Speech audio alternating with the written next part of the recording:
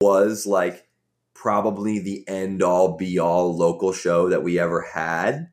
So like it was already just like going balls to the wall insane in there. Cause Pun like, intended.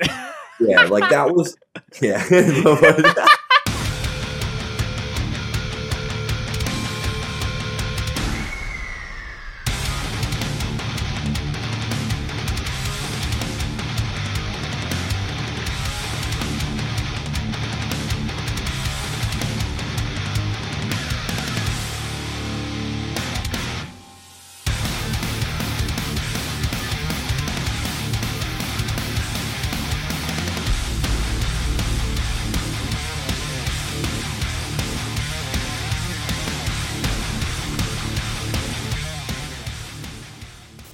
Thank you so much, everyone, for tuning in. This is another episode of the Scoped Exposure podcast. This has been an episode that I've been looking forward to recording, as this band has been one of my faves when it comes to like the new wave of like, I guess not the resurgence, but just like current metalcore bands that are really killing it. And I think what was funny is that I got a notification that he started following the Scoped account, and then I just DM'd him being like, yo. And then, you know, that sparked the conversation to have Mitchell from Varials on this podcast. So, dude, welcome to the show. Thank you so much for joining us today.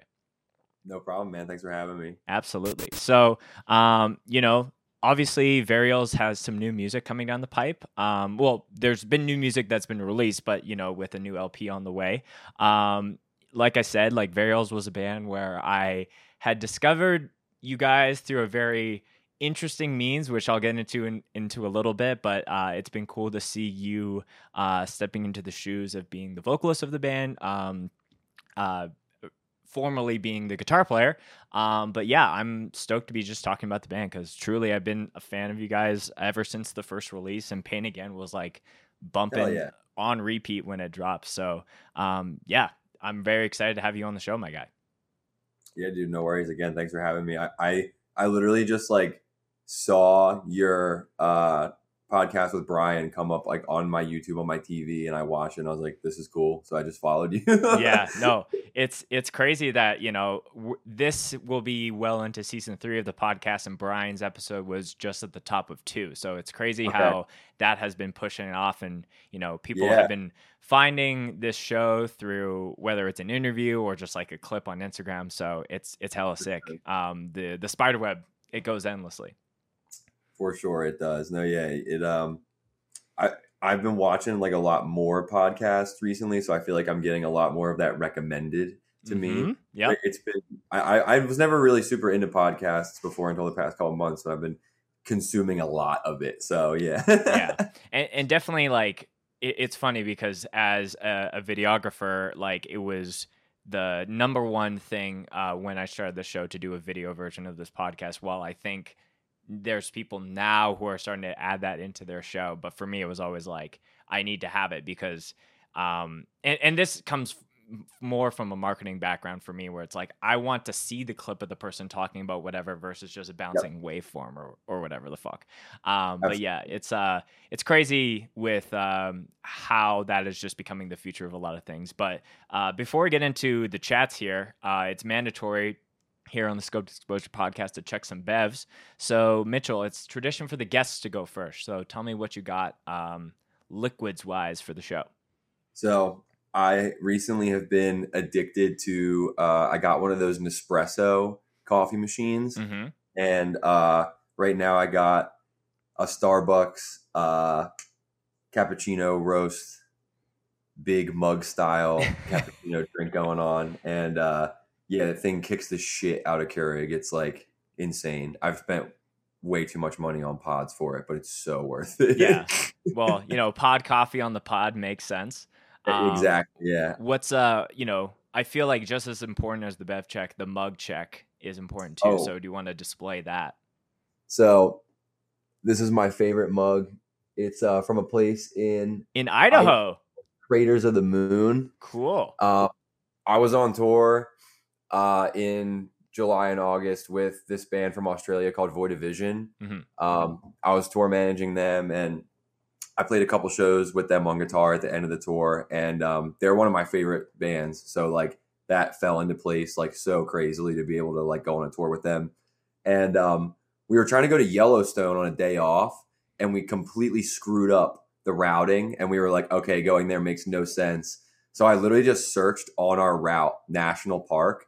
This place came up. We had no clue what it was, didn't look at any pictures, and we just went, and it was so sick. It's like this whole, not like a field, but it's almost like a big clearing in like a mountainous area, and a bunch of volcanoes like forever ago were just going off there like crazy. Wow. So all the leftover like magma and shit has turned into these fields of volcanic rock. So like when you're out there, it almost kind of looks like you are on the moon, and there's craters and shit everywhere. Okay. That's crazy. And it was one of the coolest places I've ever been in the US, and it was a complete like just by accident trip. Yeah. And they had a merch store, so I just bought like a ton of shit. Yeah, it's funny because like geographically speaking, where I'm from, Calgary, Alberta, Canada, so we're just north of like Montana and Idaho. So like I feel like we're spoiled because I can drive 45 minutes west and be at like Banff National Park, and a little bit further you're at Lake Louise. Like, Banff. Yeah, rocks. Yeah. Oh yeah. So it's like growing up. I grew up in the dead center of Canada, where it's like just the flattest of lands ever. So to be able to be this close to like that kind of shit is super cool. But like Montana and Idaho have like very dope national parks that I'm like wanting to get down to, just to be in those parts of the country because it's just so beautiful. So yeah. After we went there, now I'm like, when we got home, I was like on the national park website looking at like every national park I had never heard of, because I was like, if this place was that badass, there's got to be more that we probably drive past on tour that we've never been to. And it's like, oh, totally. Yeah. And it's like, I think it's more about thinking about what are the dope local coffee spots or record stores that like we can hit when we get into town versus like what are the cool scenic stuff that we can hit along the way. Obviously, every spot had like any band that does come through Calgary obviously hits Banff if they've never been there before. Yeah. That's a given. But yeah, it's pretty interesting on, if you're listening to this podcast and you want to shout out some dope national parks wherever you're from, drop those in the comments for sure. Send them to me. We need new shit to do on tour. We're bored. Yeah. Yes. All Americana stays the same. Just kidding. Don't come for me, coffee snobs. I'm just drinking a AHA myself to start my day, which is funny because I have gone on record on this podcast saying the peach honey flavor is the best, but I think I'm going to redact that and maybe correct the record that I think the orange grapefruit, if you can see that is the move. I've been on a grapefruit kick these last few months. So anything that makes a grapefruit flavor is the grapefruit flavor is normally my favorite. Grapefruit White Claw. Oh, okay, it was my favorite for a while. I changed recently, but I love grapefruit flavor anything. I love those surf ones, the White Claw surfs. I don't know if we have those in Canada yet. They're like a fairly new thing here, and there's this one flavor. It's like an acai blueberry smash or something like that, and it's like the craziest White Claw ever. I love it. That does sound crazy. But I also can't drink beer, so I'm like a White Claw seltzer like connoisseur. Got you. Yeah. Man. Yeah. I've been a black cherry White Claw person through and through. Oh, it's my least favorite. Least favorite? It tastes like TV static. Damn. I'm gonna be haunted next time I have a black cherry. It's just like I take a sip and it's like poltergeist juice. Poltergeist juice. Man. Well, Mitchell, cheers to you, man. The vibes are already set for this episode, so very excited to do this pod. Hell yeah. So, Mitchell, any new guests that comes here on the show, I always like to get a bit of context about just how they got into heavy music in general. So whether that was like metalcore, hardcore, breakdowns, however you want to spin it, tell me about like the first times that you were just hearing about this shit. I think I've definitely said this before, and it's weirdly specific, but it's very true to my character arc in life. When I was like, I want to say I was like 6 or 7 years old. My family like pretty much just gave me like no filter on like any media, so like I was just allowed to watch like R-rated movies and like play M-rated games and all that shit. And I was watching the original Resident Evil movie, Okay. like the Paul W.S. Anderson like OG one. Mm-hmm. And in that movie there's a part where they play fucking, oh god, what Slipknot song is it? Hold on, I literally have to look it up so I don't miss. I'll check it while Slipknot. Is it My Plague? Yes, it's My Plague. Yeah.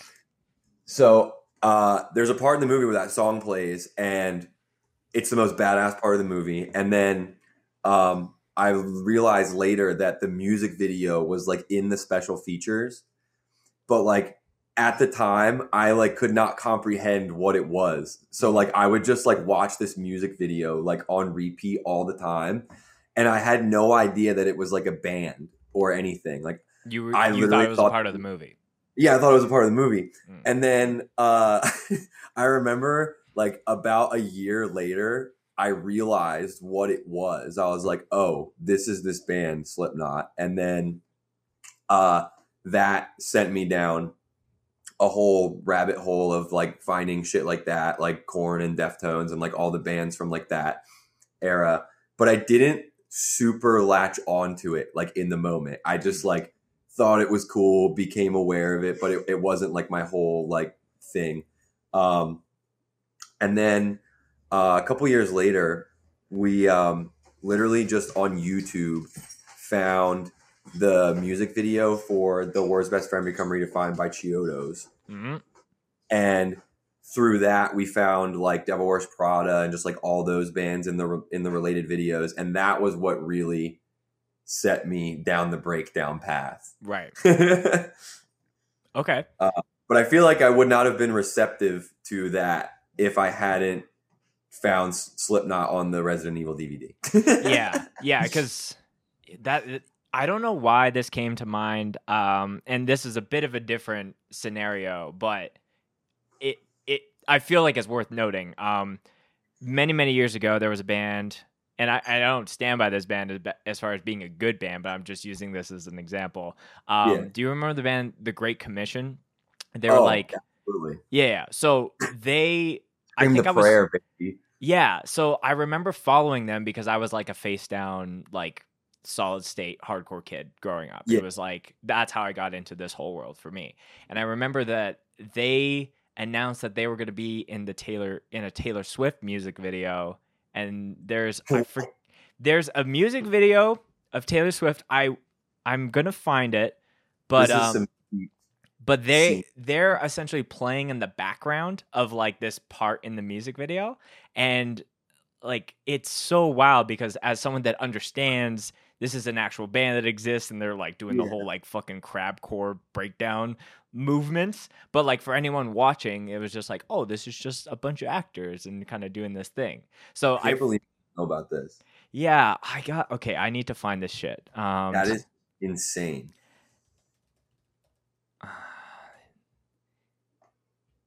It's, oh man. So it's like, I just don't want to search or YouTube Taylor Swift music video because that's going to just have this endless. Yeah, it's going to be like 100. But this is like right when, okay, this is bugging me. You take time. I'm willing to wait for this. I think it might, no, not You Belong With Me. It's like, this is Taylor Swift's like that era though. Fuck you ex-boyfriend phase. Yeah. Of music. It's not Bad Blood. It's not. Oh man. Hold on. Maybe Google will fare better. Taylor Swift, The Great Commission. There's got to be like a Lambgo article or some bullshit about it. Oh yeah, that's the top hit. It's a Lambgo article. Okay. So, they performed in I Knew You Were Trouble music video. What? Yeah. That's a fucking banger. Not it's just like this is not a B-side shit. Yeah. So yeah, so seeing something like that, there's probably at least one person that maybe saw that video and was like, is this a real band? And they went down the rabbit hole. Yeah, so for sure. this long tangent or story is for me to just remind everyone that like there's no one way for people to find hardcore or heavy music or DIY music, whichever way you want to spin it. There's like these weird things where I'm sure a band like that, like, God, like, why the fuck are you spending time to be in this Taylor Swift music video as like this background, whatever? I think if you're looking it up, go to 258. Yeah, because also I saw this band a couple times, but I remember like there was this band that I used to really like called In the Midst of Lions. Yep. And I remember like going to see them, and Great Commission like played like right after them. I think it was actually that Scream the Prayer tour, which I haven't thought about in years. I can't believe that was a thing. Okay, yo. I have a feeling this podcast. It's like all the people mosh pitting, and then Taylor Swift's looking at the. Like, in what world does this happen or exist? I know. Yeah, that's them. to me, that's the last. My girlfriend's gonna fucking lose her mind when I show her this later. Oh man, yeah. Like, again, I think it's just so funny that you are watching this movie and then they had it as a feature that you could watch the music video, because that was a common thing where I think there was certain music videos where their official music videos would intersplice movie. Like I think Linkin exactly Park had like a version of their music video that had all the Transformers shit in there as well. Oh, for sure. Those, because like some of their biggest songs were those movies that they did for those Transformers movies. Mm-hmm. Isn't What I Done like one of those or whatever? Yeah. It's so funny.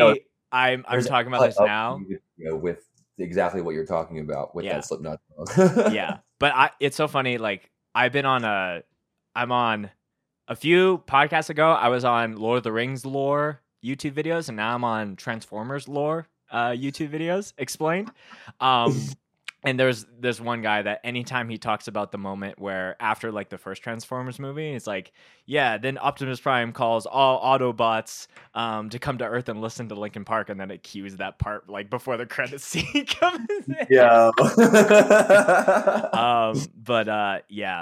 So again, I just think it's cool that there are certain weird little things that, like the producers or whoever's in charge of deciding what goes on the Resident Evil DVD is like, why are we going to put this music video on? They're like, fuck it. Who knows what could happen?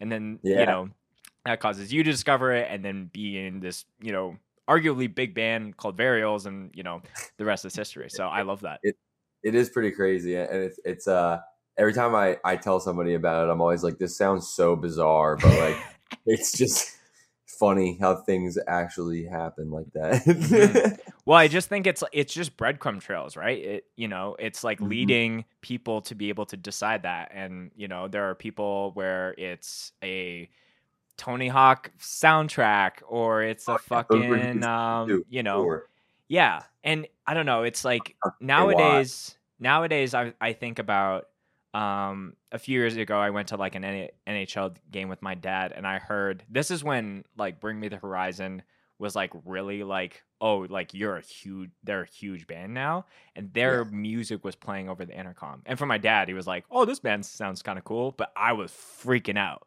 because again, that's like, who knows, someone hearing that and they're like, Shazamming it, and then they're 10 years later and playing in a huge band. So it's. The lore is crazy, and I get excited about it. No, it's funny that you bring up Bring Me too, because that's like, I always tell people that they're like my main like longtime influence, because I feel like they're the only band that's like kept my attention since like I first found scene music like till now. You know what I mean? So yeah.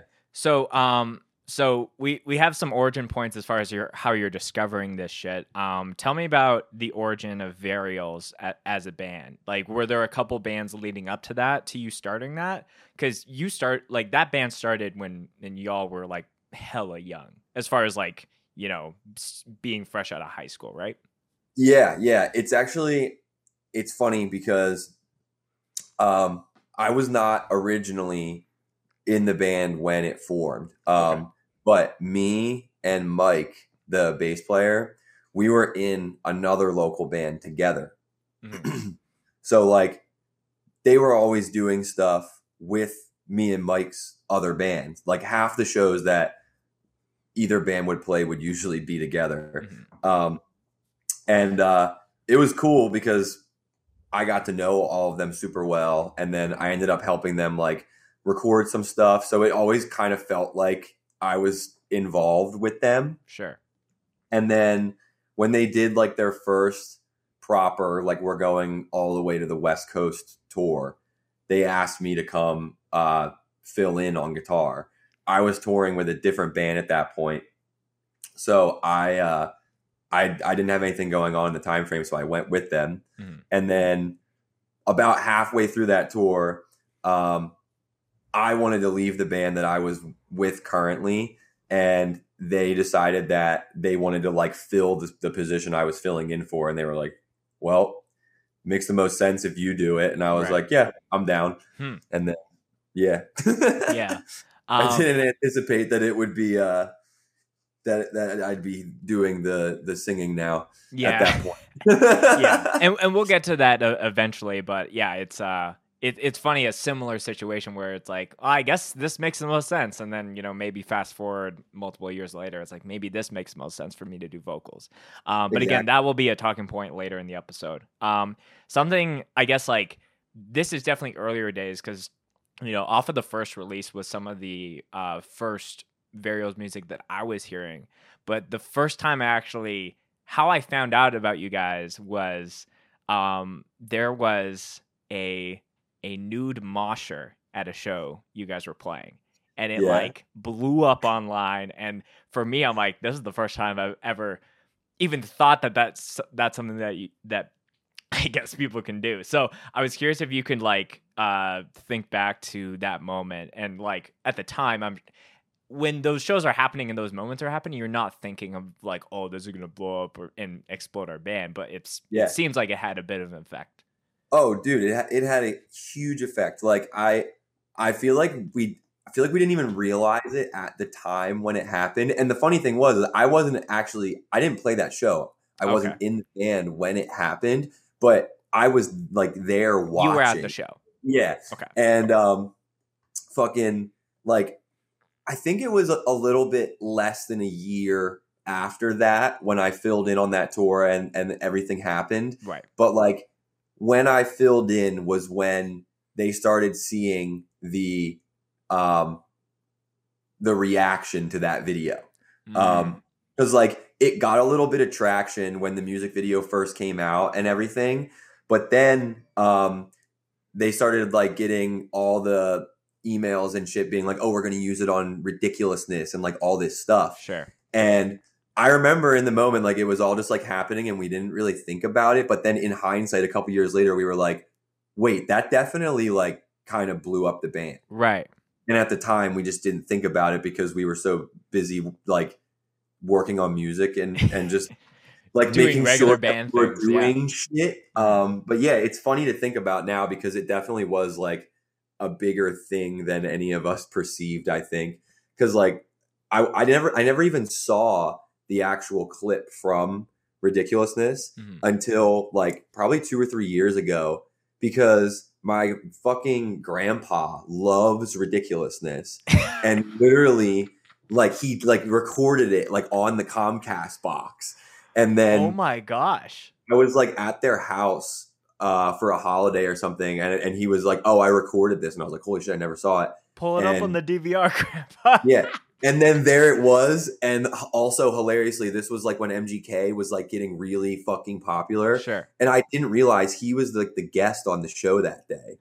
Oh. So it's like, yeah. So it's like them and MGK like reacting to the video. And I was just like, okay, this is fucking hilarious. Like, so yeah, that video was funny. Probably the thing to be like, well, maybe I, as MGK, should not do a metalcore record, and maybe I should focus on a different genre of music to rip off of. And then, but it was funny because like once I started thinking about it more in hindsight, I was like, yeah, like that was literally when everything like started happening. Like that was when the band got a manager. That was when, we started getting hit up by Fearless Right. and other labels and stuff like that. So So take me back to like, again, you're not in the band at this point, but you're at this show. Like, yeah, and we're not trying to put, Naked Mosher guy on blast here, but like, is this a normal occurrence for this person, no, or is there like certain things at play that like prompted a strip crowd kill session? it honestly, I don't even know if there was any lead up to it. I think um he may have said to somebody in the band, "I'm going to get naked" or something like that before the show, maybe. But Sure. like I don't think anyone really saw it coming, Sure. and it was just by pure luck that like they were filming the show for that music video, Right. and that also was like probably the end all be all local show that we ever had. So like it was already just like going balls to the wall insane in there because Pun like intended. yeah, like that was yeah.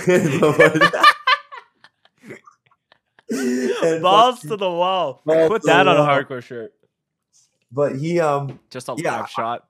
I just remember like watching that whole show and being like, we're never having a fucking show here again. And I don't think we did. I think that Right. was maybe the last one. There might have been one more, but oh, dude, we fucked that place up. Mm-hmm. Yeah, Again, is like I'm not sure how much you know about this, but like in addition to doing podcasts, we also like film, live shows, festivals, and it's, to me, it's such an important thing to see how certain bands can be documented in certain ways and have moments that are like captured and like properly shared out through like a channel like ours or Hey 56 or 197 Media. But yeah, like I don't downplay it because I think a lot of people are like, "Oh, we played bad" or like whatever, but you never know that like it could be something as kooky and crazy as someone like Naked Moshing out of pure just like I'm a goofball, but it could also be the point of like a vocalist, it's almost like when there's moments of a set where there's like a technical difficulty or a guitar string like change up or whatever, and then the vocalist is like a bit under the pressure to fill that space, so they yeah, like say something that like really hits home with a lot of people. And again, if that's filmed and it's shared, then people find like meaning in that and they share it, and that could be the thing for a band. So I don't know, it's cool as an archivist to see how that had an impact in and not like your guys' overall success, but just getting to more eyes. Because again, it was like, I think it did. I think it did have a big play in the overall success. Honestly, mhm. I'll admit it. Yeah, naked. It's not, the whole thing is like we're not saying this all to encourage more people to naked mosh. No, But we're not saying that. I'm not telling you to not do anything or do anything, but I don't think that would work the same now. Right. Yeah. Yeah. I think that's the thing too, where it's like maybe the timing was just right. Where if it was happening in 2022, I think if anything, it would like maybe be a negative thing for the band versus a Oh, positive. no, yeah, for sure. And like the other thing too is like it was just like such a hilarious like time and place thing that like I don't think anyone saw coming. Mhm. And like it's just so insane like looking back at it and being like he really just randomly was like I'm gonna do this. You know what I mean? Yeah. Also, I just realized I think my audio has been like kind of clipping this whole time. Do I sound okay to you? You sound fine on our end. Okay. You want me to turn it down a little bit or do you think it's all good? I think you're good. Okay, word. Yeah. Because then if you change it, then I got to like go and post and adjust that Yep. bullshit. But yeah. I got you. Well, okay. So I think something that maybe is a good like kind of segue kind of point. Um, you know, Varials as a band, I think this happens with any band as they grow and they get new audiences. Like there's more fans that are like coming to your show and discovering this kind of music, and Yeah. you almost become not necessarily a gateway band, but you're like pulling new people. But at the same time, some of those new people that are coming in might not know the ways of doing things within like a DIY or a hardcore or a heavy music scene. So something that was interesting to me when I was like researching for this is like you got in a spat with someone on Reddit about like crowd killing and like all that kind of stuff. And I think and I'm not bringing that up in a sense for you to like defend yourself or anything like that. I just think it's interesting as a band that is on like a record label like Fearless and it is bringing those new people in. But, you know, going back to the early days of the band, you know, you guys are playing very DIY shows. You guys have like very violent pits. So like, what is that like? Is that an annoyance to be like, oh, we have to be the people to educate certain people when it comes to like, this is the way that like people will react when we play these? Like, we're not playing like softer music where you can kind of like, you know, do that kind of stuff. Like, does that make sense what I'm asking? No, yeah, I get what you're saying. I mean, on the topic of the Redditors, I think it's funny that I feel like I have to teach them that the internet is a joke, even though they're all like addicted to Reddit. Oh, okay. Yeah. I think that's more annoying than having to deal with like any single person ever at a show. Do you know what I mean? Like, yeah. But to your actual question, sorry, Redditors. No, that's fine. Honestly, I think it's just one of those things that like once we started doing those less DIY tours, like we definitely saw it for the first time when we toured with Wage War. Okay. We were like joking the whole tour that it was like the small group of our fans versus every Wage War fan in the venue. Because like somebody would make like one like quick false like fucking American Legion move and it was like every eye on the building was on this man. Do you know what I mean? How dare you spin kick at me? Yeah. And honestly, I thought it was fucking really fucking funny at first. And then I think as we went on, it was never like an annoyance. It was always just like something that kind of we just thought was funny because like there is so many people who have like never been to those kind of shows before, and I kind of like that there's like a shock there to them. Do you know what I mean? Oh, totally. Like, yeah. We've always said that we like doing those more like mainstream like metalcore tours because we like playing in front of those people that possibly haven't seen a band that is as heavy as us or acts like us.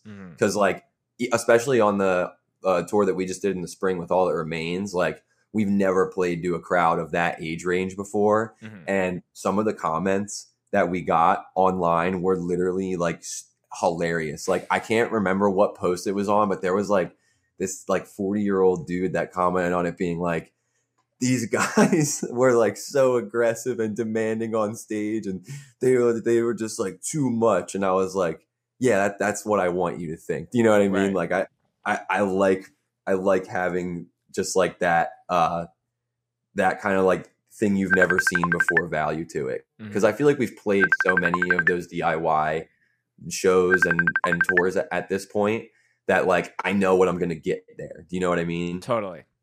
It's dope.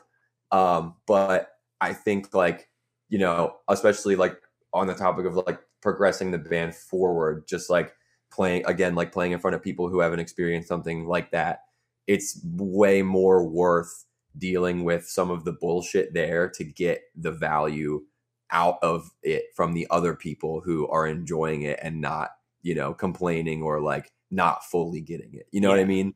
Yeah, there's so many like examples of bands that like well, first off, like once you're like established within your own like, you know, DIY or hardcore scene, there's like still thousands of, if not hundreds of thousands of people who like music and like going to shows and will buy your records and do this and probably will like it that don't know who you are, that like are just not either in the age bracket where they're going to shows anymore, like on a consistent basis, or they're too young and maybe there's not as much of an all ages push within their local scene. So like, yeah, there's bands like, you know, Stick to Your Guns or Knock Loose that have like really pushed to like other markets. And I think with an example like Knocked is like, there was a festival that they played up here in Canada where it was like, by the time that they were headlining, but at the time that they were on stage, it's like, oh, this is a Knocked Loose crowd. Because the first half of the day is like all hardcore kids, people that are pitting hard as fuck. And then like Knocked Loose comes, it's like, okay, now we're into push pit mode. And it is a thing where, you know, I would hear from friends who are like, you know, because it is always this thing where it's like, you know, we coexist, but it's like, oh, I can't throw down to this band anymore because of this kind of scenario. And I think there was a conversation being like, oh yeah, the vibe is all off. And then someone overheard him say that. He's like, oh yeah, I agree. All these people earlier just fucking slam dancing and do this. Yeah, totally. The vibe is right now. It's like, no, we're like literally talking about you, bro.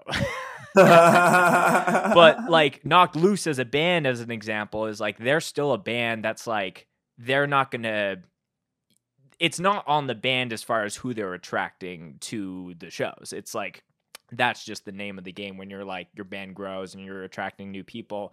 And the hope is that, you know, someone might take a spin kick or a, you know, a fist to the face and maybe they dive into harder music, or you're just going to go about it and complain on Reddit or online or whatever. Yeah, exactly. And, you know, like, you know, there's many 6-month phases when it comes to like getting really involved in that, or, you know, they'll only go and listen to the records. But, you know, a band that also pioneers and goes out and like really tries to bring in those new fans into the hardcore world is like a band like Terror, where they'll play like to like metalheads who were like, we're just going to be like doing like this, and you know, nothing pit wise. But like when Scott came on the show, he was telling me like Terror would play somewhere and then go 5 years later and someone would come up and be like, the first time I saw you, I had like long hair, I had like a fucking like jean jacket with like all the prints everywhere, and your band turned me into a hardcore kid. So I think that's cool as well. Interesting. Yeah, no, that's sick.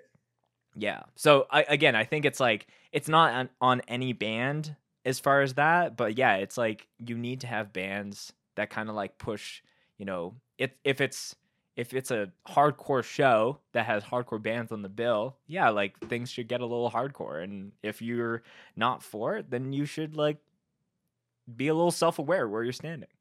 Yeah, exactly. That's my that was always my whole thing. Was it was just like, I feel like everybody should be pretty aware of what's going on around them at a show. If you're not, I don't know what you're paying attention to, but like I've literally never been in a position at a show that I didn't want to be in. Do you know what I mean?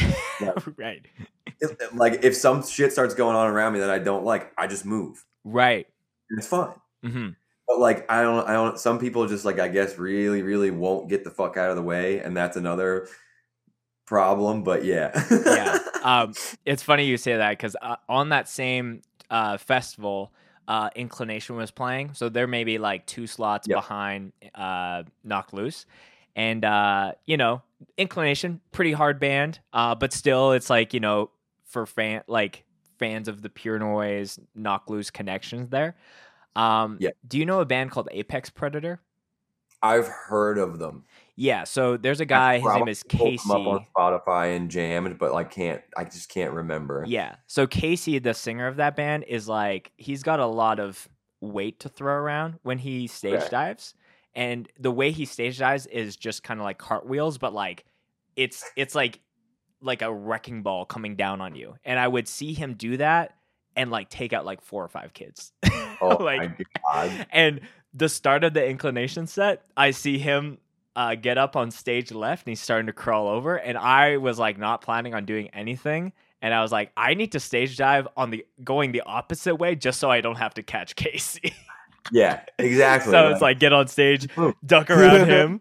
But yeah, and then I just like chilled on that side of the stage for the rest of the set. So it's, yeah. So you know, for the people listening, be a little self-aware, take some ownership. Don't just like go and try to like talk shit on a band because you were moshed on versus the moshie, if that makes sense. Yep.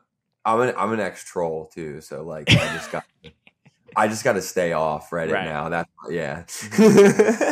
So, you know, going into like some of the newer stuff that has been going on within the Varials universe, like obviously like a big talking point for anyone who's been a fan of the band since day one is now that you're on the mic. And so I wanted to talk about like, you know, once Travis left, there was kind of like, I remember when Matt from Boundaries came on, we talked about how he was like filling in. And I think there was also a time where Brendan from Counterparts was also doing that.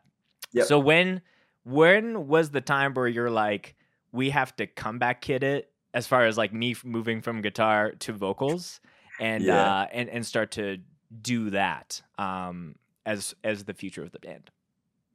I mean, we went through a lot of different people, like audition wise. Mm-hmm. A couple of them got pretty serious and then like very serious, and every time it just wouldn't work out for a variety of reasons. And after, I want to say it was like, honestly, like try number 4, we hit a real serious point of frustration, and we were all pretty much just like, okay, like, are we really going to find another like random person and like bring them out here, start like try to vibe with them, like make sure they can, you know, do what they need to do on these songs, blah, blah, blah. Like it was a whole fucking thing every time we did it. You know what I mean? Right. And then I can't really remember like exactly the conversation, but I just remember our guitar player and bass player, James and Mike, just being like, just try it. And then I did it, and we were like, okay, this could work. And we just kept doing more and more of it. And every time we did it, it was just better and better. And we just pretty much trial and errored it with me until we got to a point where we were like, this whole song sounds like it was professionally done. Right. You know what I mean? And then it just kind of like took me a little bit to like muster up the, okay, this does sound good thing in my brain. Sure. And yeah, we were like, all right, this makes the most sense. Mm-hmm. And then we were also able to get back the person that I replaced. Oh, okay. So that's the guy who's in your old spot now. Yeah. Which is his original spot. Interesting. Yes. Mm-hmm. So it's like, it's the original like musicians in the band, just now I'm on vocals. Yeah. And like, you know, in past years, like you were still doing like backup vocals, I would see in like live videos and things like that. I did so a couple it wasn't like vocals in Canada too. And that was like a big part of my thinking of like, all right, well, I was able to do whole shows screaming. So I think if I hadn't done that, it would have been a little bit of a harder of a sell. Yeah, for me. Totally. But, yeah. Because it's like, it's not even just like building up the stamina like vocally to be doing that, but it's also like, oh, how am I maneuvering through these songs and like introducing them when we're doing it in a live setting, for sure. Yeah, no, it's not a small undertaking doing vocals for a band. Like I feel like a lot of people think it's like the easiest job, and I would say that drummer is the hardest, but vocals is definitely second to drumming, in my opinion. Bass players and guitar players, you got it so easy, my friend. Yeah. Yeah, bass, like playing bass is almost like, to me, is like the most fun that you can have in a band because it's so like just jump around, do whatever. Unless you're like so meticulous on being like super locked in with the drums, but even then it's not even like the most taxing thing. Yep. I sorry, I didn't mean to cut you off. No, it's all good. I was just gonna say, like, I agree with you that I think I 50-50 flip on vocalists having the hardest job or drummers having the hardest job. I think vocalists have the hardest job as it comes to their like physical undertaking, and I think drummers have the hardest job when it comes to just like the actual like what it actually takes to like set your drums up and then tear it down after your 20 minute set and, you know, move all that bullshit. replace things when shit breaks. Like, Yeah. yeah. Oh, it's the most expensive by far. I played drums in like all my original local bands that I was in, and I immediately was like, "This is gonna become a fucking nightmare." So I was like, "I'm playing guitar. I'm done with it." Fuck this. Yeah, but I never played bass in a band, but then I randomly filled in for Gideon on bass on this one tour that they were on with us. Okay. And I always tell people that that was the most fun I ever had on stage. Like, playing bass is just the sickest because like it's easy. Like, let's be real, it's pretty easy unless you're on some crazy fucking jazz shit. And like just also like Gideon's like style of just like those like bouncy like chuggy breakdowns.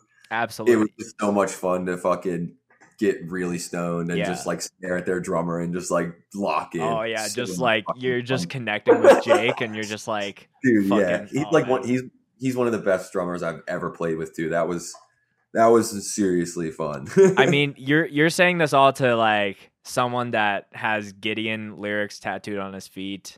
Listen to Cost like the day it came out.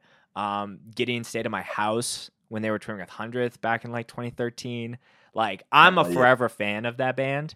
I've been trying to get like members on the podcast, but and it will happen one day. But I think that they're it's almost funny how it's like all of Gideon minus their singer and also plays in another band that's like for a rapper. So yeah, he's actually he's one of my good friends. His name is Matt. He's 0936. Yeah. It was funny because I saw them all like playing with him, and then they realized like, wait, he like lives near Mitch. Mm-hmm. So then like, well, I just like randomly like connected with this guy, and he's fucking sick, and he's really he's given them a really cool opportunity. They've been crushing it with him. It's really cool. Yeah. So Mitchell, a question that I always like to ask any guest who comes on the show that has like a big body of work, a lot of like really like popular songs, but also a lot of songs that might need a little bit more love and shine a light on. So in your opinion, what is the most overrated Varial song and what is the most underrated Varial song? Oh man. And again, you could actually go at this multiple ways, playing guitar and now doing vocals in the band, because I've asked this question to the same band in different members and they give different answers, because it's like, I don't like playing this song live on guitar, or because it's more vocally favored song, or it's the opposite. So where's your mind go with that? I think people are going to fucking hate me for this.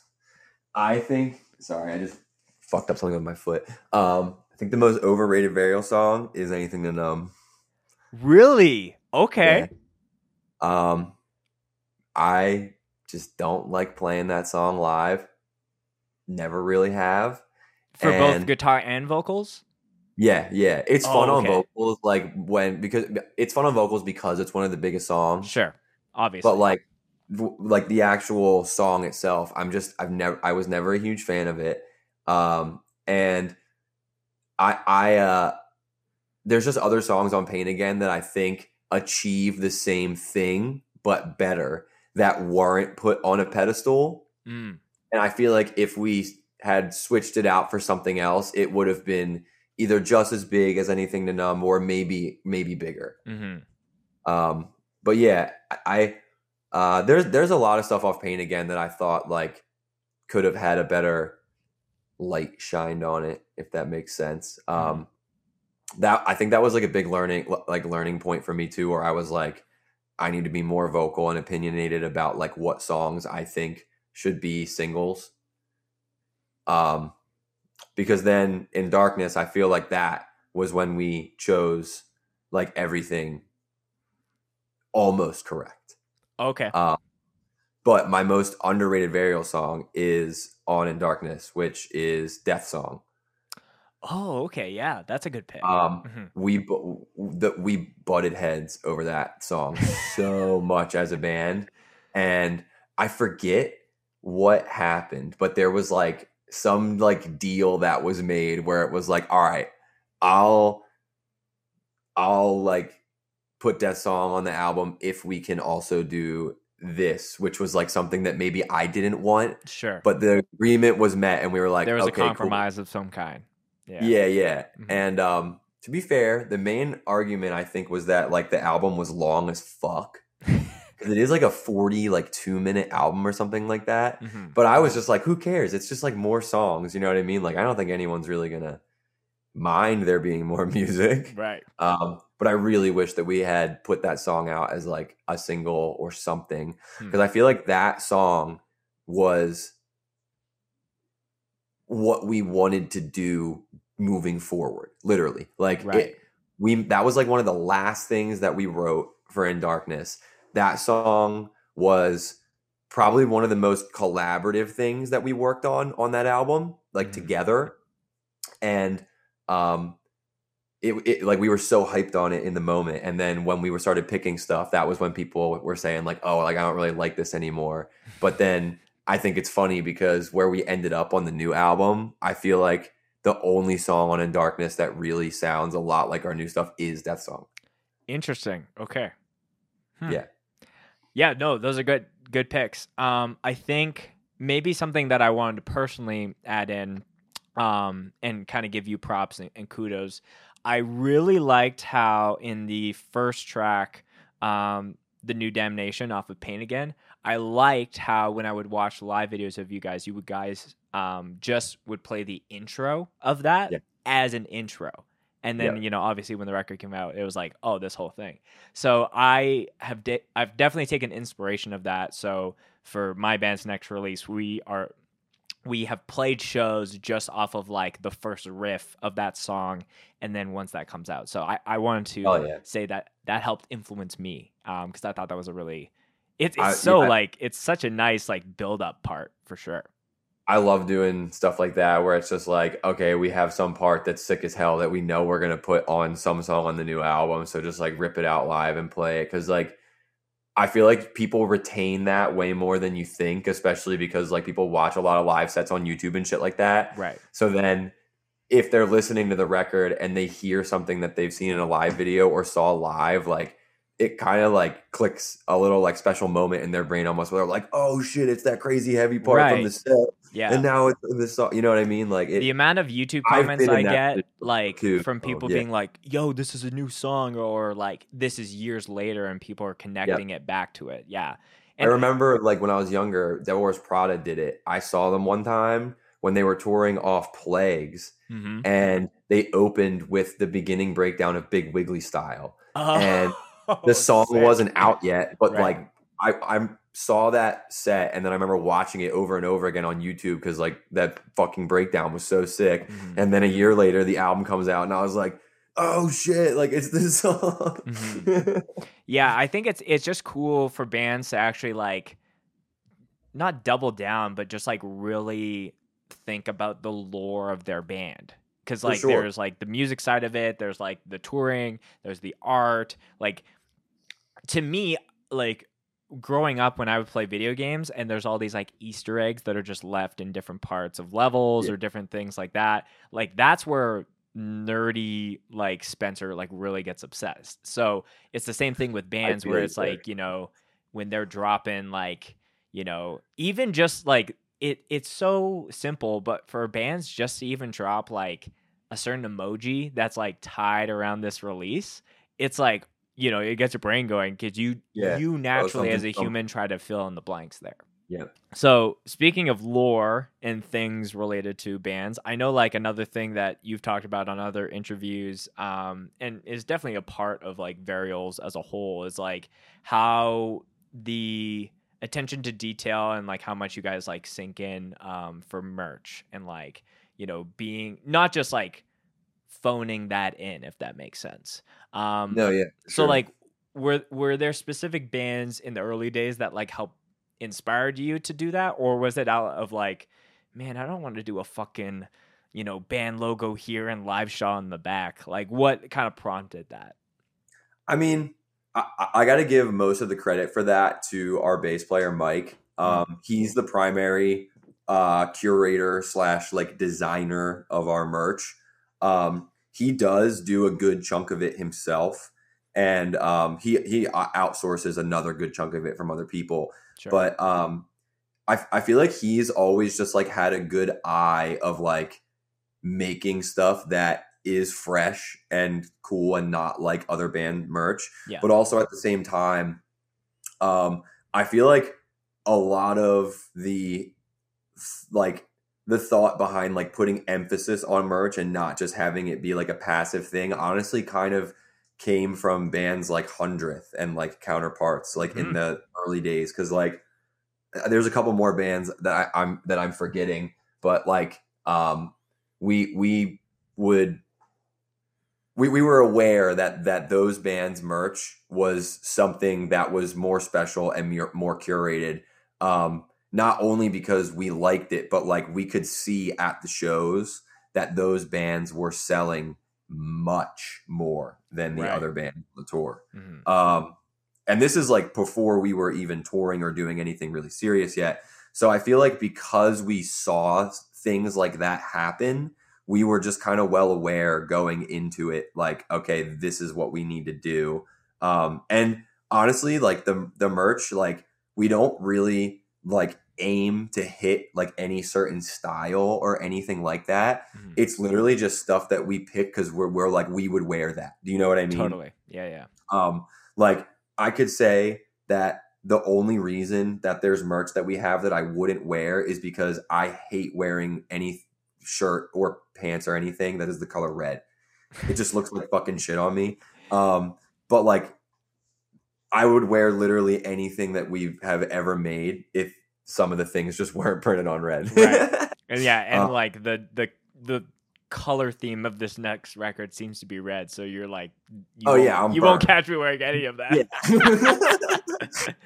Yeah. I totally agree. Like Counterparts and 100th, like definitely were the bands early on that like were really like, okay, this isn't just something that's a box to check. Like we can really be creative and also like be consistent is the other thing that was really Bring Me the Horizon's another crazy example that I didn't think of, because like I remember like a couple years ago, like when you were saying earlier, when they were like really being like pushed as like the biggest fucking band in the world. Yeah. There was literally a Bring Me the Horizon like death metal logo shirt like in H&M. Right. Yeah. And I remember we saw that and we were like, okay, like people are making merch that just looks like H&M stuff now. Like people want stuff that looks like shit you're getting like from the mall. That's like not just a typical band shirt. And like their merch over like the course of their entire career has been insane. Like, yeah. And then they rebranded all of their merch into an actual fucking like clothing company, like that Horizon Supply Co. thing. It's just like, yeah, that's kind of like the same thing that we aim to hit, where it's just like it feels like someone could walk into a store, see a Varial shirt and buy it just because it looks cool, not even realizing it's a band. Yeah Or watch a movie like Resident Evil and not even know there's a music video within the DVD. Exactly. Yeah. And then ironically, the fucking like UK like H&M ripoff company or whatever the hell it's called, I forget what the name of the company is, but it's like essentially H&M, but it's only in the UK. They literally ripped off a bunch of our designs, printed them, and sold them in their stores, and we had to cease and desist them to get. Really? My. Okay. Whoa. So, how are you finding out about that? Like, what? Paint the picture. Someone literally just like tweeted it at us, and they were like, "Yo, Varials, like, why are you guys selling merch on like this?" And I had never heard of the company before, right? And then I looked it up, and I was like, "Oh, okay, so this is like a chain store of like H&M style clothes that's all over the UK." And they had shirts that said like Varials in Darkness, like all this shit that was like in all of their stores that they were actively selling. Oh my! I'm trying to Google if like, is there like a was there an article or anything around this? I don't think so, because it wasn't like anything that really got like blown up into like a news story or anything. It was literally just like someone sent it to us. We sent it to our Fearless and our manager, and then they were just like, okay, we're going to handle it. And then for a second, we thought that we were actually going to get the shirts.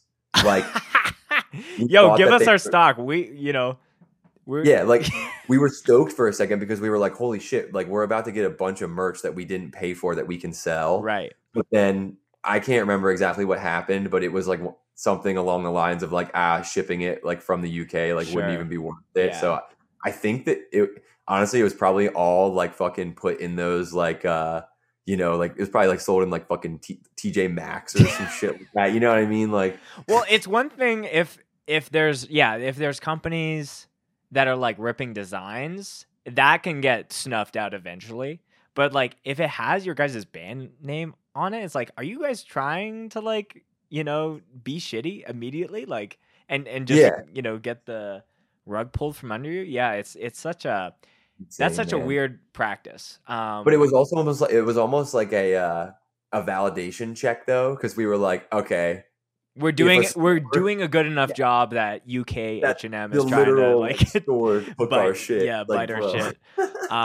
Yeah, that's so funny. I think like rips like that, like when it comes to band stuff, like you see even bigger bands like A Day to Remember or Parkway Drive, where they'll go tour places like where they like places in like South America or like, you know, really crazy like Eastern countries where they're like selling rips outside the show. But it's like that's how they're like putting food on the table for their families versus like these giant corporations that are like, you don't need this extra penny on your thing. Somewhere in my basement, I have a box that's like full of like those parking lot concert shirts, because I used to go to like a bunch of shows in Philly at like the stadiums with my dad when I was younger, and when we would be leaving, there would always be someone in the parking lot selling like that insane horrible print, like for Metallica or Ozzy Osbourne or whatever, and I would just whip out a $5 every time and just be like and every time they would sell me one for $5. Like, dude, it's so fun. I have some hilarious ones. I should whip those out actually and wear them on tour. I bet you they'd probably be like in style now. Yeah, totally. Also, the more I look at you, the more I realize you look a lot like Eric Easterday, our old photographer. Really? You know who he is? I love Eric. He's been on the show before. I'm a big fan of his. Oh, really? Yeah. Oh shit! I gotta listen to his episode. I didn't realize you had him on your show. That's awesome. He was like very early. I think season 1 for sure.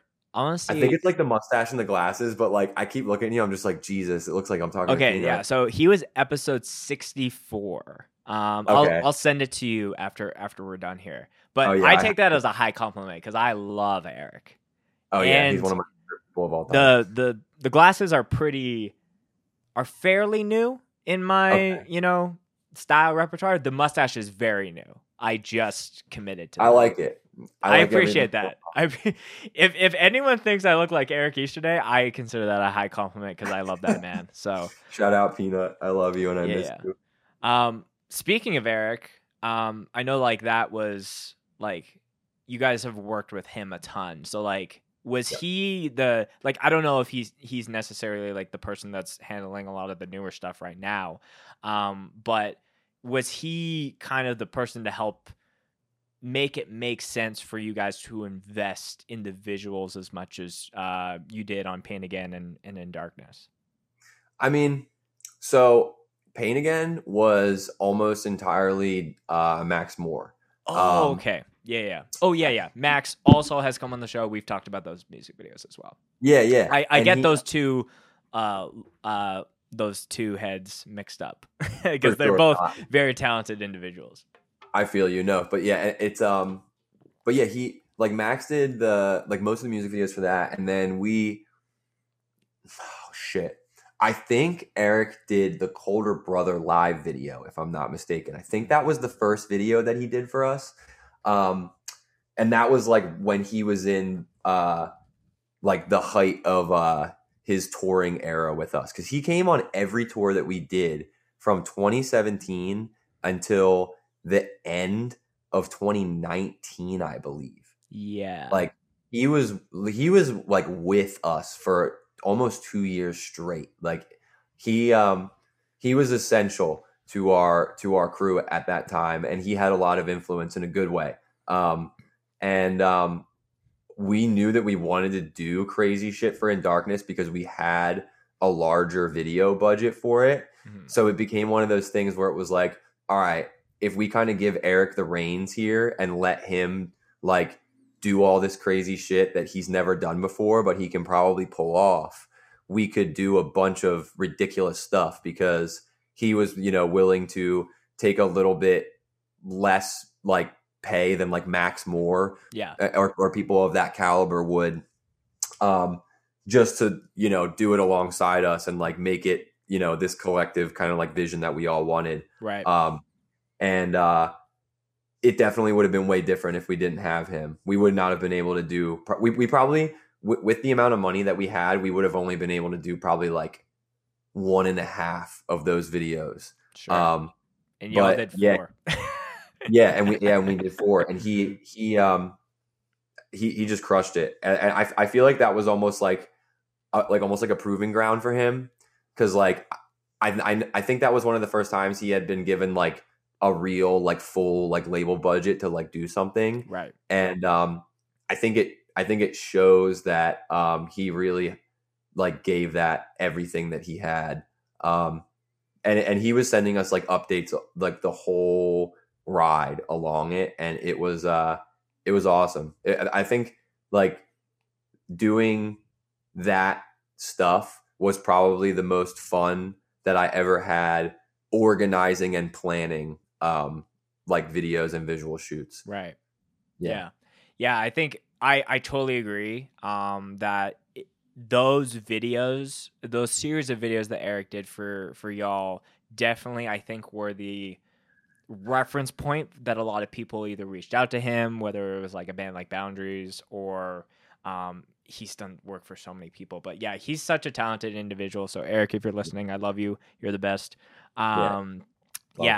It's really cool for any creative person to have an opportunity with a band that they like are friends with, that there can be like a bit of a upward trajectory as far as like, hey, let me scratch your back, and then like you're giving me the song to make these videos to, and and vice versa. So Eric also made the album art and like all the stuff for our new album, like the booklet and everything is designed by him. Mm-hmm. I can't remember who I believe that he collaborated with somebody on the actual front cover of the album. And he also did the video for the first song with me on vocals, the Cycle of Violence video. That was him. Mm-hmm. So he's still there, but he's not doing the whole scope this time. Yeah. And like you gotta, every release you gotta change it up a little bit and try out different things. And honestly, we probably would have had him do more, but he's become like Gojira's like almost like full-time touring photographer. Oh, really? And yeah. Damn, Eric. Okay, bro. Yeah. Let's go. He's just been doing that, and like we're just fucking so happy for him, because it's like, it's fucking Gojira. Totally. Yeah. And yeah, it's like people should know when there's those moments to like work together, but like at the same time, like no one is owed anything, nor should someone stay in one place. You should always chase different opportunities. So leveled up. Good for him. But going back to like the new music, because you were alluding to some of that stuff, like what at this point in the time of recording this episode, you guys have dropped 3 songs. Yep. So you were mentioning that there's the underrated song that you said off of In Darkness that's like a lot closer. So like, as you guys as a band are evolving, not only just on the visual side, but also obviously the sonic side, which I believe all bands should evolve. Like where have you, as now sitting in the seat of like the lyricists and the vocalists, like where have you wanted to push and go with this project now? I mean, pretty much like everything that we've done in the past that has been my favorite stuff that the band has done, specifically citing like Death Song, I Suffocate, I think, falls into this category that I'm going to elaborate on. I think probably like EDA also can fall into this category, where I feel like there's moments that we've hit that have just been like more immersive and more visceral than other stuff that we've done. And I feel like that's kind of like the point that we've been missing a little bit, where I feel like we have on those two albums, we have these moments of like greatness where it's like, holy fuck, this is insane and it sounds fucking crazy. But then right after it's like, you know what I mean? And like, there's like a filler song that you don't really get much out of, or something that just kind of like throws off the vibe. So I really just wanted to focus on making this whole thing just like a front to back, like listen to the whole thing, and it never stops being crazier and crazier the whole time. Sure. Instead of kind of being like these peaks and valleys kind of thing, I really like, I tried to design this album and the music videos and everything so that it just feels like it keeps getting crazier. And I feel like once the album is out and people can give it a full listen, I feel like they'll understand more of why we did a song that's like almost all singing. And I think they'll just realize that there is also something for every Varials fan on the album. Like we're not really like, I don't think that we're pushing this into a direction that's like completely different. I think that we're just like pushing it into a direction that there's something that everybody can enjoy while we also enjoy it. Do you know what I mean? Yeah. You're, instead of like, okay, we're going over here now, you're just expanding what's already been established, which is pushing into new boundaries, but it's still playing on the things that have already been established and that work. Yeah. And like, I don't think that, that we're necessarily like doing anything vastly different or crazy on this album. I just think that it's like I said, kind of like taking those moments from before where I feel like we really hit the mark and just trying to expand on those specific moments instead of trying to make another album that just kind of feels like a bunch of mashed up songs to me. Right. So another thing I wanted to bring up is, as far as the time we're recording this episode ideally will be dropping while you guys are out on the road. You guys are doing the Scars for You to Remember tour with a lot of friends of this podcast, to Boundaries, Orthodox Distinguisher, and Dr. Acula. Dr. Acula is the only band that has not been on the show here before. But crazy. When I saw that lineup, I was like, damn, this is just like metalcore like madness to me. So like, talk to me initially about the idea of the curation of that to celebrate this upcoming album. I mean, we've literally tried to organize this headliner like 4 separate times, because like the talk about it started like before touring even came back from COVID. We were originally going to do it like earlier this year, but then as we kept getting closer and closer to stuff, we realized like we weren't going to be done the album, blah, blah, blah. So then by the time we got to the 4th iteration, and we knew at that point, we're like, okay, album is submitted, like this is all going to happen this time. Right. We had already gone through like 3 lineup ideas, and the 3rd one was not a good idea. And why was it like, not a good idea? In hindsight, it was just like the wrong mix for what we wanted to do. Sure. All the bands were fucking sick, but it was way too much of exactly what I was saying before, where it's like peaks and valleys. Because like we had ideas that were like bands that were not heavy at all, and like trying to do like kind of like a mixed bill kind of night. Right. And then once we got to the iteration that ended up happening, we pretty much were just like, no, fuck it, breakdowns all night. Like only bands that we know that like that we've toured with before or that we're really good friends with. Yeah, we literally like we got pretty much everything we asked for in the end, which was dope. Because like we had asked for some of those bands on the previous iterations, and they were like either busy at those times or like, you know, in the middle of trying to figure something else out. So like or had their it own worked out albums well. that they're Yeah. working on. Yeah. Yeah, and then that ended up like we didn't even know that like every single band pretty much had put out something like very recently or was about to like, you know, drop album. So like it Right. just kind of became a perfect storm. And I feel like it's another one of those situations, kind of like what I was talking about with the record, where I feel like the night is just going to get like crazier and crazier as it goes. Mm-hmm. And each one of those bands is like super solid and can hold their own. So I don't think it's going to be like very up and down all night. You know what I mean? Yeah. No, it's really cool because like definitely mixed bill tours or shows of any kind, like that can definitely work, and there's a time and place for that. But Yep. I respect just like, yo, let's just bring on like as many friends as we can to like just maximize how much fun that we can have in between the actual shows themselves, and just give people like a proper debut of like 2022 breakdown music.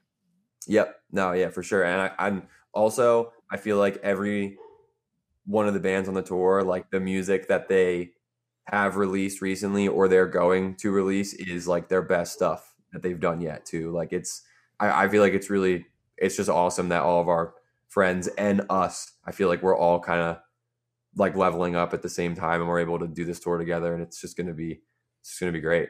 Yeah. I love being able to play shows with people like, you know, when you're like, remember we were playing to like 20 people each, and now we're playing to like 200 plus for both of us. So yeah, Exactly. Yeah. Because absolutely. like Boundaries played the In Darkness release show in Philly, like before their like proper come up. Like they had hype on the East Coast like a lot at that time. So the show was fucking insane for them.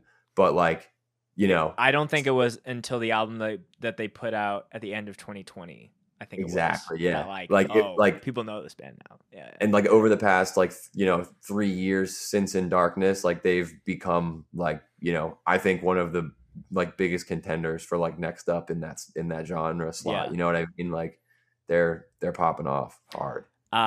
So I only asked this question because when I was on your Instagram, I was like, why is there like 10 to 15 TVs in Mitchell's van right now? But you were mentioning how like the production of this tour is something that y'all are focusing on as well.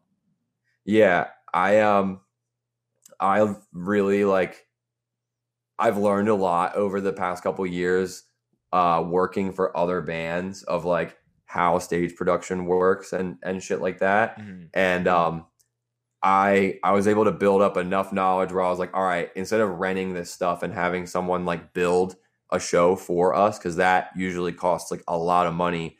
And like I could understand why the price of entry on that, like a band our size probably wouldn't be able to do. So I just tried to like learn as much as I could over the past couple years, and we just bought all the stuff ourselves, and we built the show like by hand.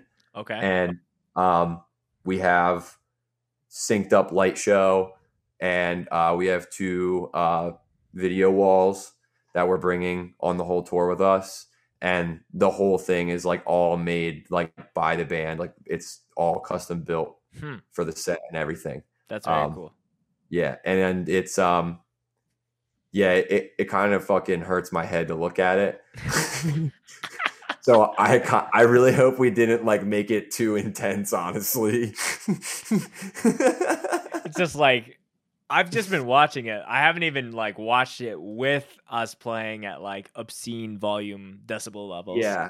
Yeah. I put a warning like before it, like on the TVs and like over the PA, pretty much saying like, this is definitely seizure warning material. Like, you know, be careful and shit. Cause like, yeah, I the first night's definitely going to be a gauge it scenario of like, all right, do we need to dial that's that practice? back? Yeah.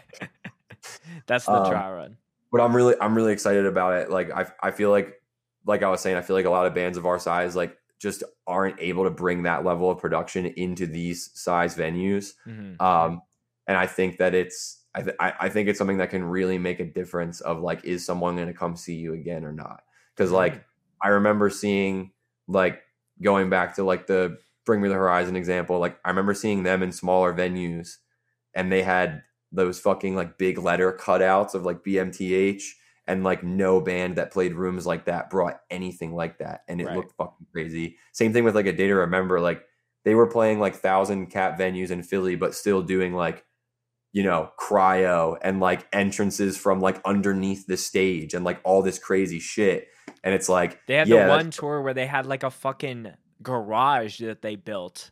yeah, And the like, whole house on stage. Yeah. right. Yeah. And like that, I feel like that was the point where like what they were doing made sense for the size venues they were in, but like watching them in those smaller venues do these crazy over the top things, like as I got older, I realized like they were definitely probably eating like through a lot of money when they didn't really have it doing stuff like that. Totally. But it's literally like an investment in people coming back and like talking about your show. Cause like, I mean, pretty much like 80% of the shows I go to have no production at all.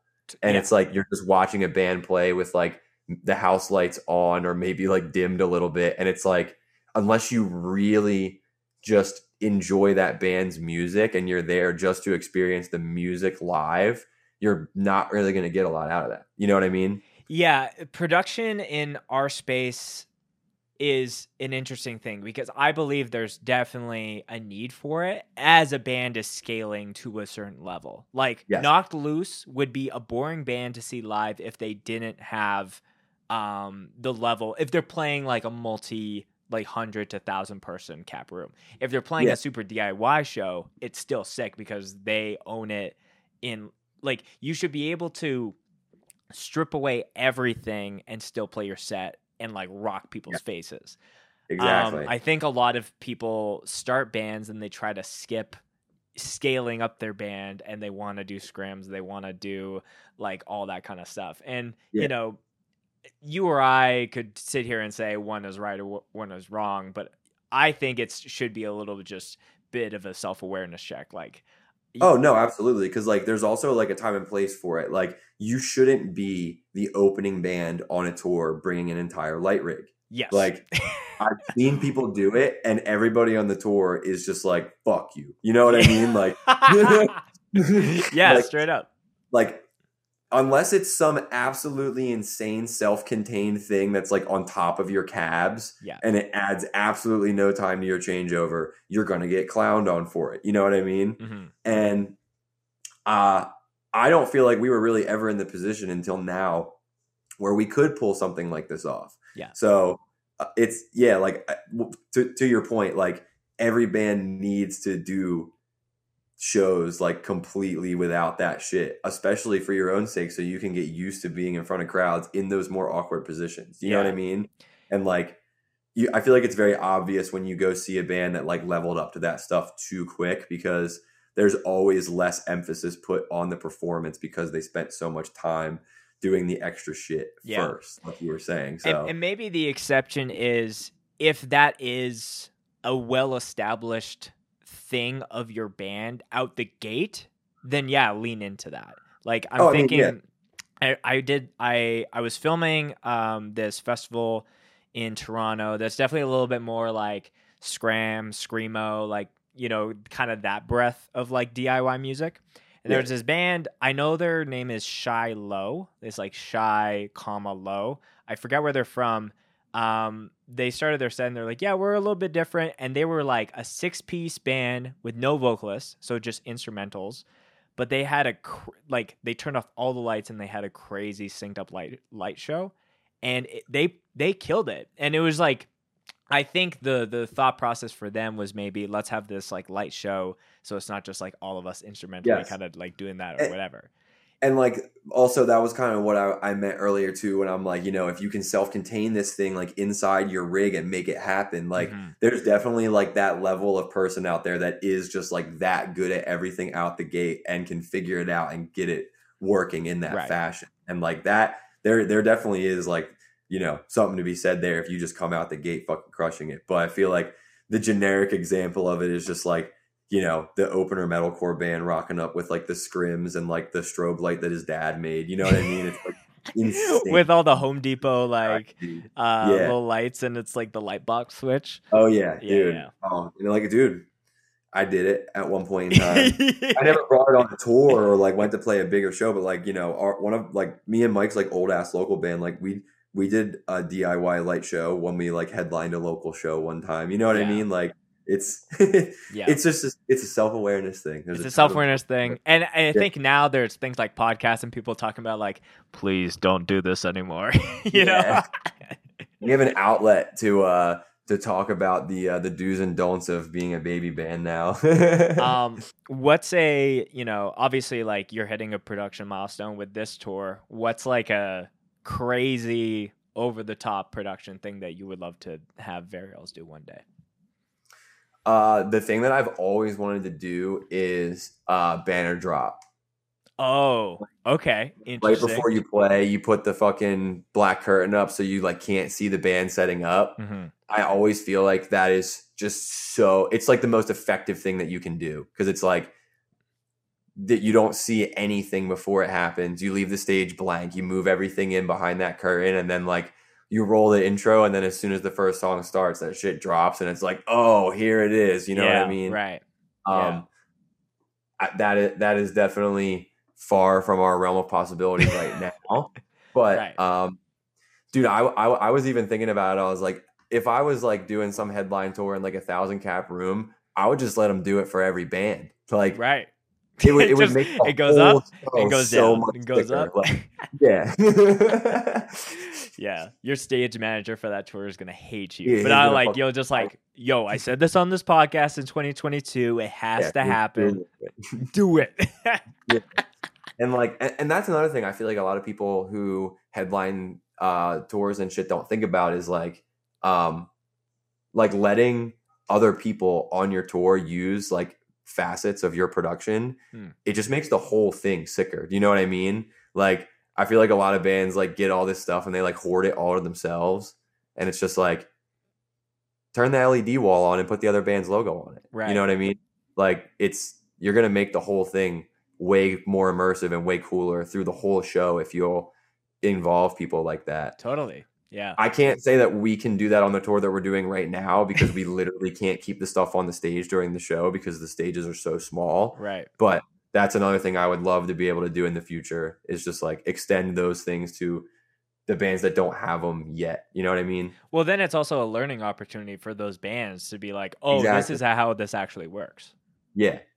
Yeah. Because like I always thought it was so funny, like also going to see bands and like watching these openers play with absolutely no production, and then the headliner comes on and it's like fucking insane. Mm-hmm. And it's just like, I don't know. I always think the contrast of it is really kind of funny.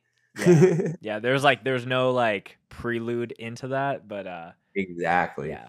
Yeah. I think people will understand more if anybody listens to this and then comes and sees the set that I'm talking about in this headliner. I think you'll understand what I'm talking about more, because we're doing something pretty hilarious before we play with all the production. Oh, can you drop that on the pod? Because this will come out when you're on tour. So. Oh yeah, true. Okay, so yeah, I'll talk about it then. So we're gonna let our friend Eddie has been coming on tour with us like since COVID ended. He plays for this band called Dead Culture from Ohio. And he's going to be driving for us on this tour. But he also is going to be doing some content and shit for us. He's like a really talented upcoming photographer. Cool. But he is just like the biggest personality within our group. So we made a DJ set for him for before we play. And okay.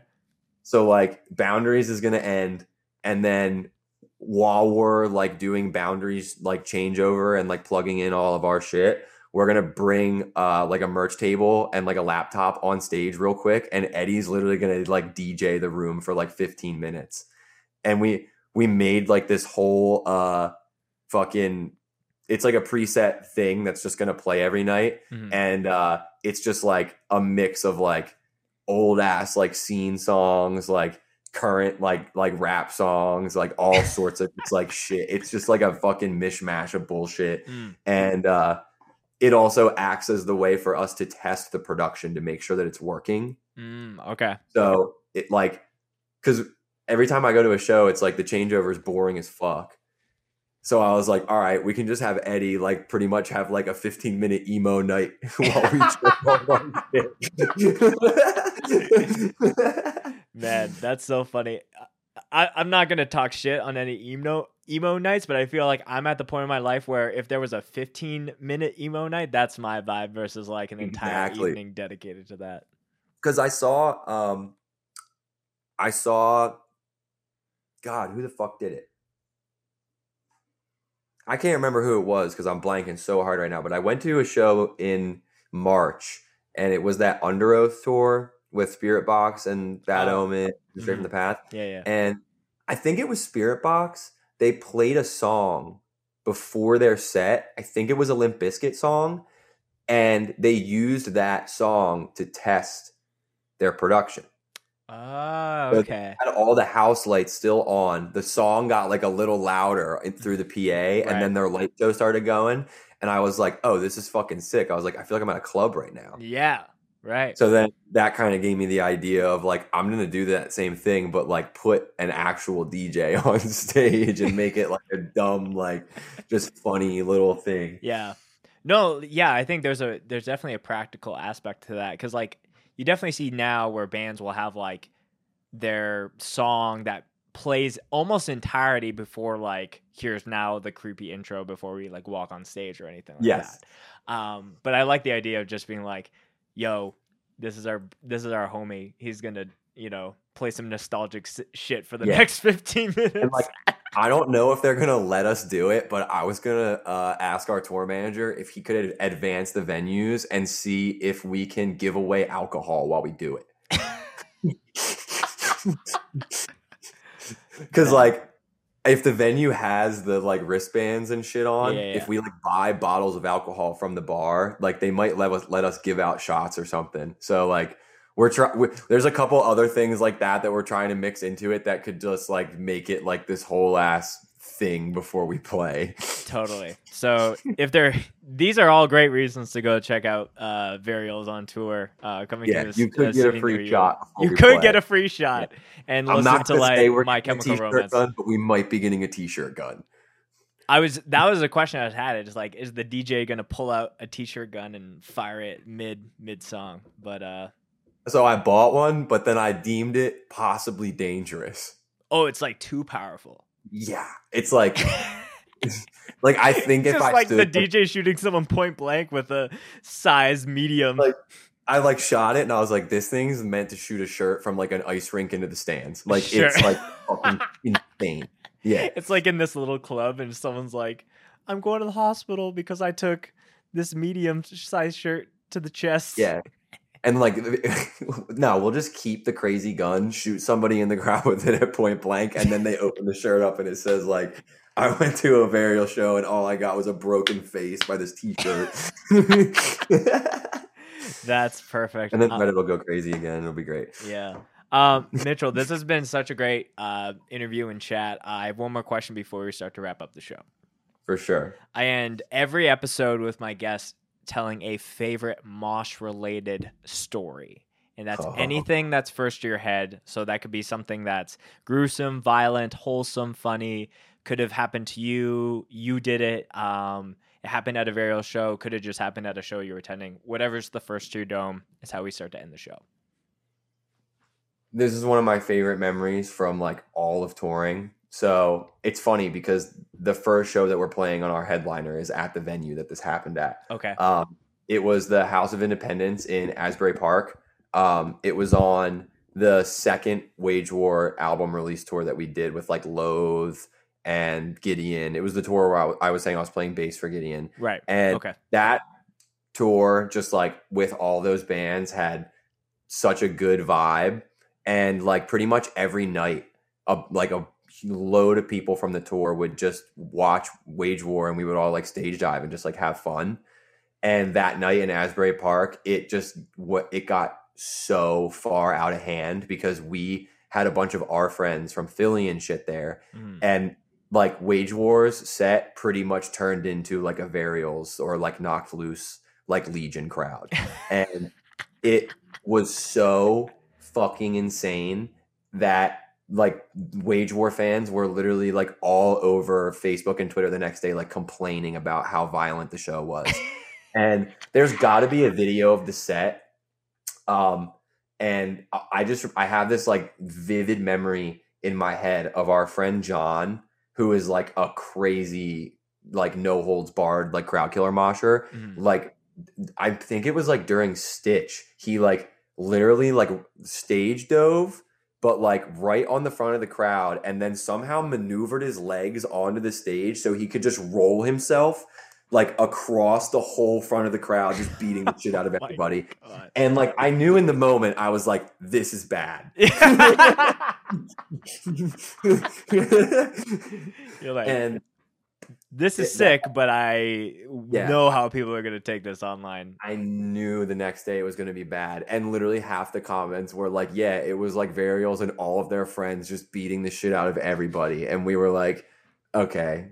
And I think that was the last time that we really did like the tour package, like mosh, you know what I mean? Right. That was the end of that.